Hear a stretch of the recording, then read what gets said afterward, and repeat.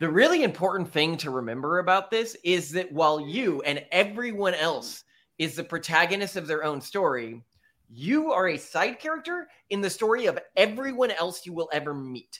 And so a lot of people say, I just want people to see me for who I am. That is far too nuanced to be a good side character, right? Would you like to know more? Hi, Octavian. Do you want to say hi to YouTube? Yeah. Okay, say hi, YouTube. Hi, YouTube. So we had one person on one of our videos saying, you guys can do more interviews when you start running out of interesting things to talk about. And I love this because they don't know. I am on easy mode with YouTube. My wife told me one day, she goes, Malcolm, if you don't find an interesting thing to discuss with me, because every morning we do a strategy walk where we walk together for about an hour. If you don't think of an interesting thing to discuss with me before I wake up, my life is the framing device for Arabian Tales. That is my life. I have to keep this woman happy or she'll kill me. And I have to keep her happy with controversial, weird takes. You guys are just getting the dregs of these morning walks. Yeah, you're having the microwave leftovers from my first take, my prima nocta. What can we say? I'm sorry, guys. Yes. God. Anyway, today I thought we could talk about our theory of friendship, which we actually developed pretty early on in our marriage. Yeah. And this was a listener request. Yeah. And it comes down to the thought of what use are other people to us? More specifically, what I mean is if you're going to go out there and you're going to engage with people and you're an extreme introvert, you really need a specific motivation to that. Specifically, as extreme introverts, we really need a reason to interact with people, but we also think that everyone actually interacts with people for a reason. They don't just quote unquote need friends. And so we built a model to determine what types of friends there are, which can also make it much easier to determine whether a friendship is worth keeping and really help you understand the dynamics of the friendship. But more importantly, if you want to have friends, it's really helpful to understand what kind of friend you are to them, what your value proposition is to them as a friend. And that actually has helped us a ton because there are all sorts of people that we like to be friends with. And we need to understand what it is in their lives that we're going to fill in if we are to take that position, to earn it, essentially. Well, people will treat their friends very differently depending on the value proposition that you're providing. Exactly. So let us start. There are 4 types of friends, by the way, per our model. We will also discuss in this conversation people's other complaints and suggestions that there are other types of friends, and we will attempt to refute them. Of course, if you have additional ideas of types of friends that exist, share them in the comments, and we will see just how much we agree with you or not. But I bet that this model can be expanded. So honestly, we'd like your feedback. So first type of friend, trash friend, as far as we are concerned. Although you probably have friends like this and you are an idiot for having them. This first type of friend is the convenience friend. What is a convenience friend? It is someone who in the show Parks and Rec, they are referred to as workplace proximity associates rather than friends, because this is someone who you are friends with merely because they are there. And sometimes because you want company. So great examples of friends who are convenience friends or workplace proximity associates are classmates, roommates, neighbors, people who go to the same church as you, people who are in clubs with you, coworkers who you like and hang out with after work, people that you have met a long time ago that you've just kept up with. Well, a good way to think of this group is the people who you are adjacent to in life, whether it's in school or in work. These are not people that you've really sorted for, right? It's just a random assortment of the population generally. You get along, like you're not convenience friends with everyone. You're convenience friends with the people you're compatible with. You will inevitably sort for the top, let's say 20% compatibility people within your adjacent environment, whether it's neighbors, schools, anything like that.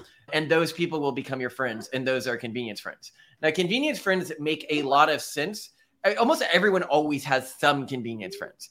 And they are of high utility to have in the moment if they exist within your current context. So if you are currently at a company or currently at school, it's very useful to have convenient friends within that context because it's useful in playing into the larger social hierarchy of a school. And to that extent, they might be a different type of friend that we'll get to next, but broadly speaking, they make sense.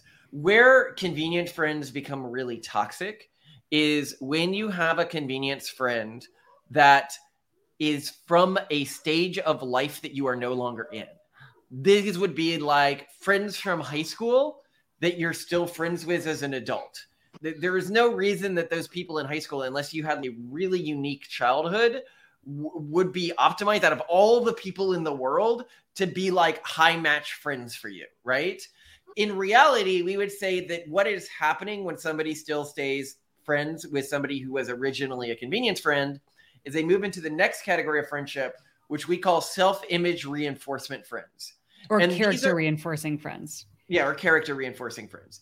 And these are friends who you are friends with because they help reinforce some image you have of yourself. The most classic example here would be the like gay best friend a woman may have because she thinks she needs like a gay best friend to fit some stereotype she saw in media.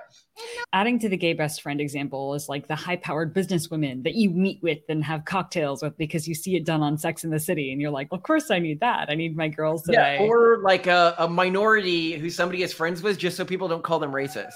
And what we need to make clear with this type of friend is it's not everyone who happens to be like the gay best friend of a woman falls into this category. Or not every minority a person is friends with are they friends with to prove that they're not racist. But there are some people in the world who choose friends because they fit these roles. And you can play yourself up to fit these roles better. Sorry, I'm going to say that better because this is something that's really important that we say earlier in the video so we don't look like we're saying all. Okay. To be clear here, we are not saying that gay people who are someone's best friends fit this narrative. What we are saying is people who choose a friend specifically because they fit some gay archetype, that is this type of friendship.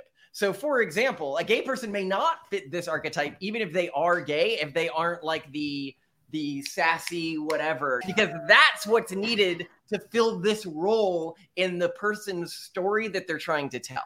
And a lot of people in the world are just essentially trying to create character sheets for themselves. 100%. That is their primary driver in life. It's not to affect some change upon the world. It's they have a story of who they want to be. And often they pick that story up from media. And now they're trying to tell that story. Yeah, I think it cannot be understated how much of a role popular media plays in character reinforcing friends and the type of friends they want. So I also do think that understanding really like top sitcoms, dramas, movies, etc., will help you understand the sorts of characters, supporting roles, of course, people are looking for, and help you understand what kind of person you might need to be to fit in that role. You can also look at, for example, people's life stages, because that can also really influence what people are looking for in certain stages of their life. If you really want to befriend people who are more mature in their life, maybe 50 years plus, and really successful in their careers, people in those positions often really have self-images or characters that are mentors, that are wise, that give people advice. So coming to them as an acolyte in the right kind of way could get you a good position in their life, for example. So I think looking at life stages and also what seems to satisfy people the most and how they like to see themselves the most in those life stages is really important. So sometimes I think maybe for like girls in their early 20s, they want like a wing woman, like a girl who they can like travel and party with, and we go on adventures and we have fun and we have spa days. And for guys, like a good wingman who like brings in adventure and supports them and like has their back and pushes them a little bit. Like those kinds of characters make a lot of sense. So when you are looking, we'll say you have a target friend, you have to look at their age, you have to look at the media they consume. And this is actually pretty easy to do with social media as long as someone's online. So essentially, when it comes to the character reinforcing friend, there's this concept that we're all, I think, pretty familiar with, where everyone is the protagonist in their story. But to be a protagonist, you need supporting actors, you need extras, you need the right kind of set dressing to be who you are. Why this is really useful to know about is if you understand the kind of character that somebody else wants to be, you can figure out how you would help them complete that character. And if you help them complete that character in some way, you have an instant VIP location in their friendscape. And the really important thing to remember about this is that while you and everyone else is the protagonist of their own story, you are a side character in the story of everyone else you will ever meet. And so a lot of people say, I just want people to see me for who I am. That is far too nuanced to be a good side character, right? Yeah. Yes. Yeah. And what we mean when we say a convenience friend who you're friends with after the convenient period as a character reinforcing friend.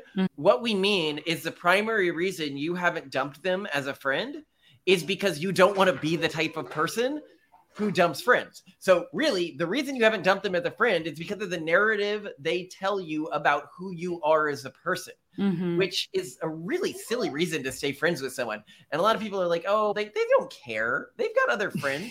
And frankly, it's healthier for them to make new friends who are better fits for them, given where they are in the world at that time. So true. They're almost like friendship blackmail, because it's like this dirty little secret that you don't want to have out, that like you dump friends, or that you're like a heartless person who leaves your childhood friends behind. And it really, I think, can make people feel bad and feel a lot of cognitive dissonance, because like, why am I spending my time? Or I think this also, it doesn't just happen with people that you move away from or grow apart from, but with friends who become toxic. And I think toxic friends actually use this dynamic, like they subconsciously understand it. And they use this dynamic to twist the knife and stop friends from dumping them. So another way this bad dynamic shows up is, I think a lot of toxic friends or friends who are becoming exploitative actually subtly or subconsciously understand this dynamic and leverage it. Like, how dare you're abandoning me just because I'm deeply depressed and in need right now? Like, how could you possibly forget my birthday, et cetera, et cetera? And they use that because they understand that you see yourself as a good person, as a good friend, as a caring person, and they frame you as not being caring when you don't meet their unreasonable demands. Understanding that as well, understanding that people are manipulating you along those grounds. They're manipulating you by taking something that matters a lot to you, which is your personal character, and trying to put it in danger, hold it hostage, essentially. Hopefully that would make it easier for some people to drop toxic friends, although I guess it's hard to recognize in the moment. But that's still something, it is definitely a real dynamic that is leveraged by a lot of people. I think the same happens sometimes with family members, et cetera. Like, how could you do this? Ultimately, they cause a lot of harm. Anything more about character reinforcing friends? No, I'll let you get to the next one. I would just add one more note, which is that Malcolm's point that everyone wants to be this like complicated, subtle person cannot be emphasized enough. We've had people who really take our advice on being a two-dimensional character to heart, and they'll send to us their draft character sheets and ask us, hey, what do you think? And their draft character sheets have 10 attributes that are positive, like 3 that are negative, but they're actually really positives. I don't think it cannot be overstated how simple is. You've got 3 positive attributes and 3 negative attributes that are super clear and actually really negative. That's it. Like, you have to be so two-dimensional. So I think that should also be emphasized, because I think people just can't get over the fact that they're so unique and special and nuanced that it's hard to understand that you have to be an extra in somebody else's performance. So our favorite type of friend, Malcolm, is the utility friend. Yes?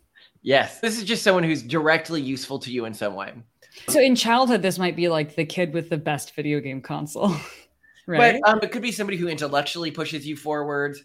It could be somebody who gives you access to additional things. It could be somebody who gives you new ideas. It could be, the point is that you are receiving some sort of tangible or mental benefit from being friends with this person. Yeah. So examples of utility are, they go all over the place. One could be like, honestly, like they're wealthy, and when you're with them, you get to do fancy things. Or maybe they're really attractive and you just want to be around someone attractive. Or maybe they're a boyfriend or girlfriend and you just want sex from them. Maybe it is because, yeah, like Malcolm said, they teach you something new. Our favorite types of utility friends are people who expose us to new ideas and intellectually push us. So that's, of course, the first thing you would go to, Malcolm.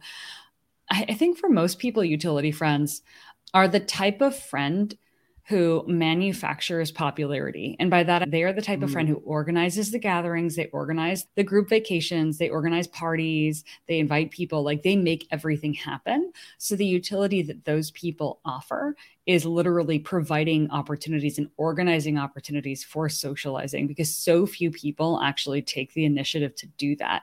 And one thing that we're going to be teaching our kids so early is that like the key to popularity has very little to do with necessarily charisma. You obviously can't be like the worst socially, but really the key to popularity is being the person to make something happen. If you are taking the initiative and getting people together to go somewhere or to come to your house, you host, you do things, you keep the conversation going in a group thread, you are the popular one because so few people take initiative.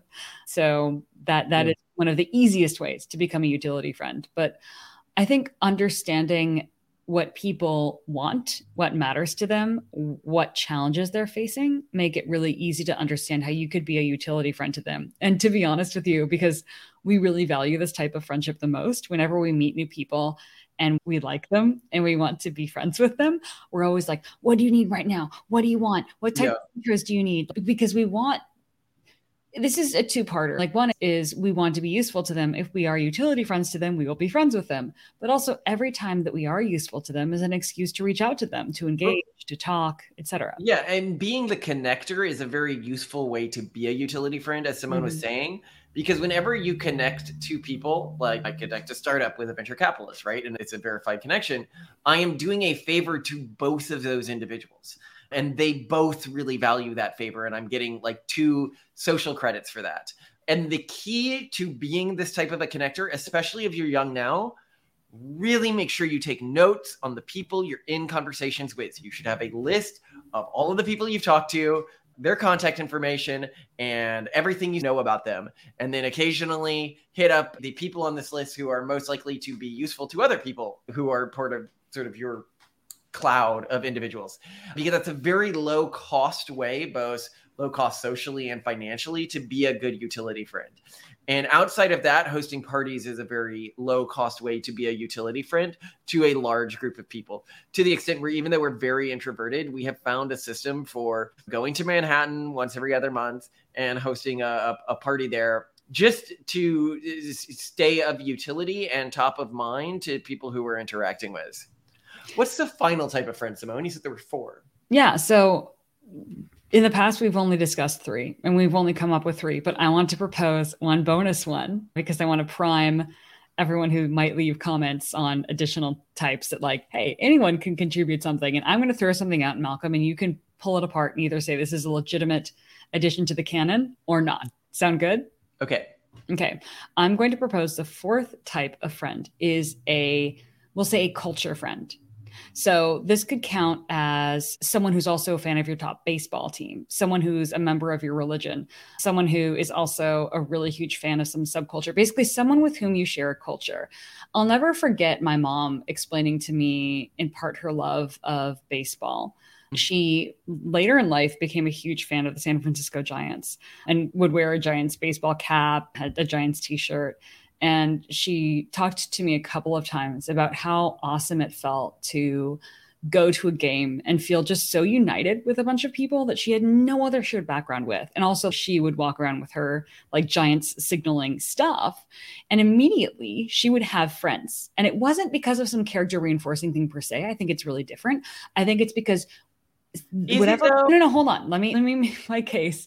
The cultural signifier that you're wearing, whatever that may be, tells them immediately that you have a shared context, you have a shared language, and you are a safe place for each other. So I think often people get really stressed going out into the world. It can be everything is uncertain, unpredictable. Sometimes it's really hard to predict people. So especially in a really diverse, heterogeneous society like in the United States, going out and interacting with people can be tough because you don't know where they're coming from. You don't know what their expectations are. Social contracts are very mismatched in many places. So you're going to get some form of conflict or you're going to insult someone by mistake.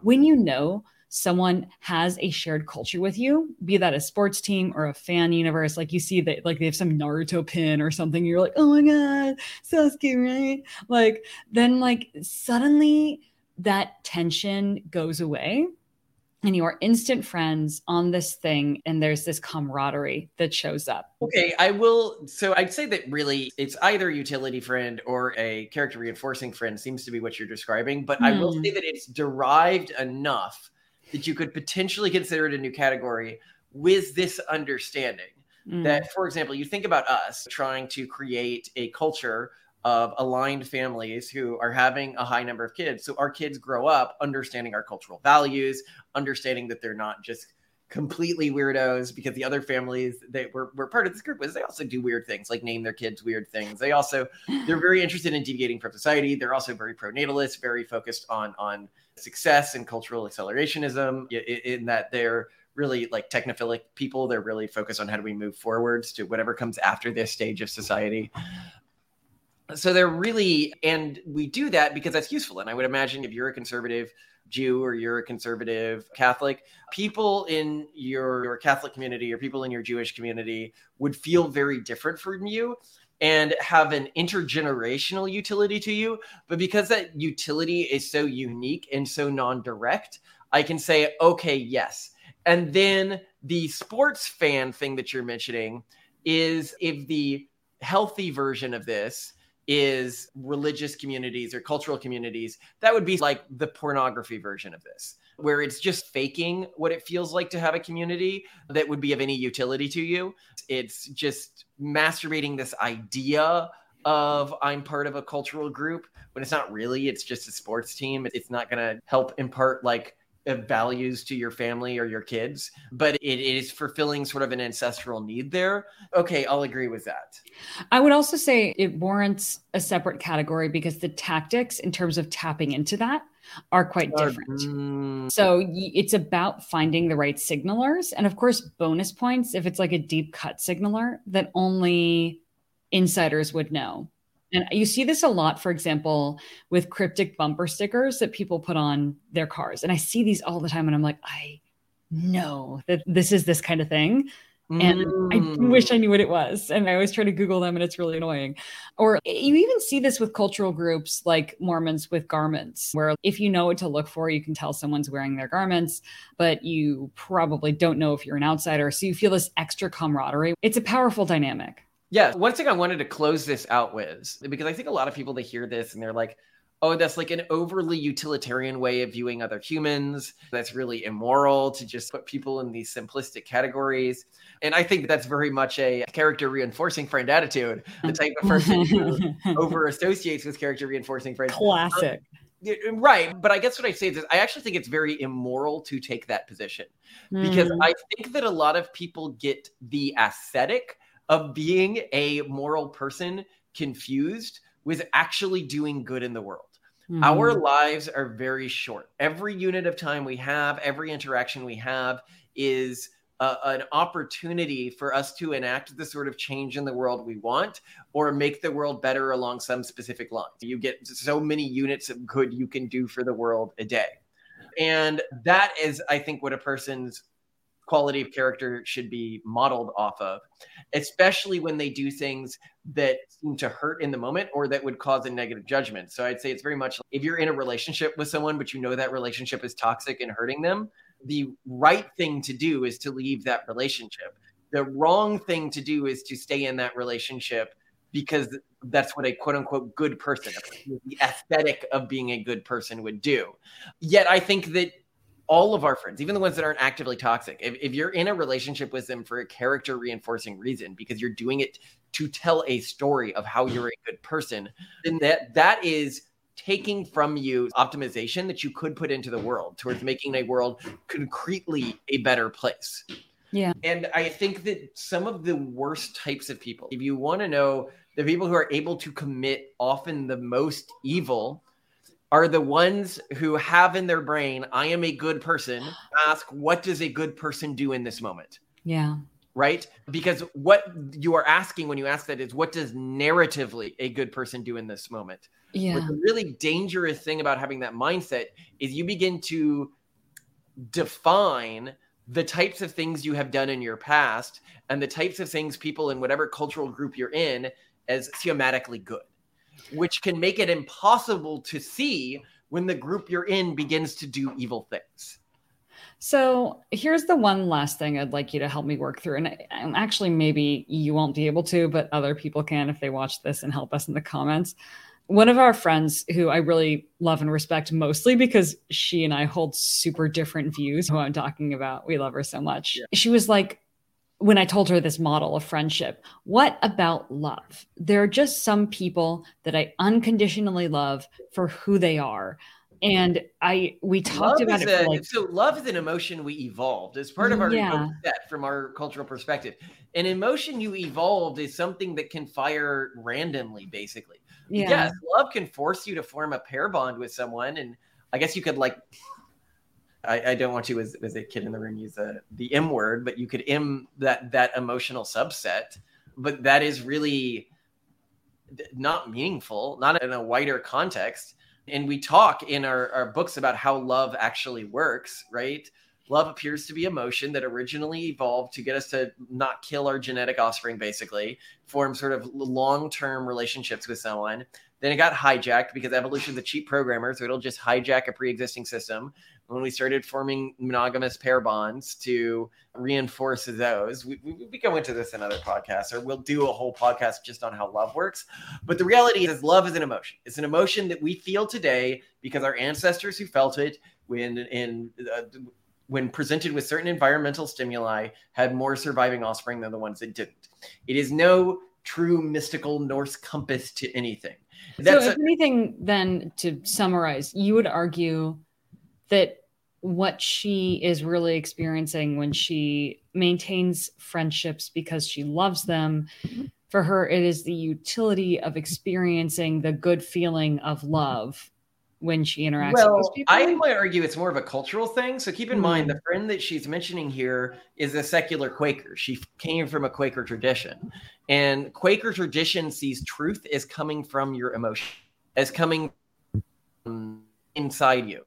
So it would make perfect sense that somebody of the Quaker cultural tradition would see your emotions, especially a strong emotion like love, as a sign of something beyond that emotion, a sign of some almost supernatural truth to the relationship. Whereas we, coming from a Calvinist cultural tradition and seeing both positive and negative emotions as things that can lead you astray, would not. We'd have a high level of suspicion for that. Yes. I love you. And I love that little bumper car rider behind you. I can see the lights going. I really like talking about this. I love this theory of friendship. And I'm keen to add to it. Like 3 seems like so few. So we'll see what we can add to the canon over time. I love it. Yeah. Maybe that needs to be something for like parasocial forms of friendship. I feel like we hopefully over time can add more to the canon. It feels like there could be more than just 3 categories. So I love talking about this because we always have a chance of finding something new when we do. But yeah, let's hopefully talk about it soon. Allow our friendships to be perverted by love. Let's never let that happen. I love you, Malcolm. Even though we don't value it. Even though I don't value it, I, for whatever reason, feel that way about you. It's only natural, right? We've been in a relationship for a long time. Love it's only natural. Yeah. It's only natural. That's the problem. That's the problem, Malcolm. It makes me feel good to say that. So I'm just using you because we're all wretched. We're all fallen. We all bend our ideal moral framework due to the fact that we're still human. And we shouldn't overly beat ourselves up for being human. And we should allow ourselves to indulge in little emotions here or there if overall it increases our efficiency. And that's what I tell myself. That's the wretched little lie I tell myself when I say, Simone, I love you. And I'm really happy we did another fun episode. I love you too, Malcolm, and it's disgusting.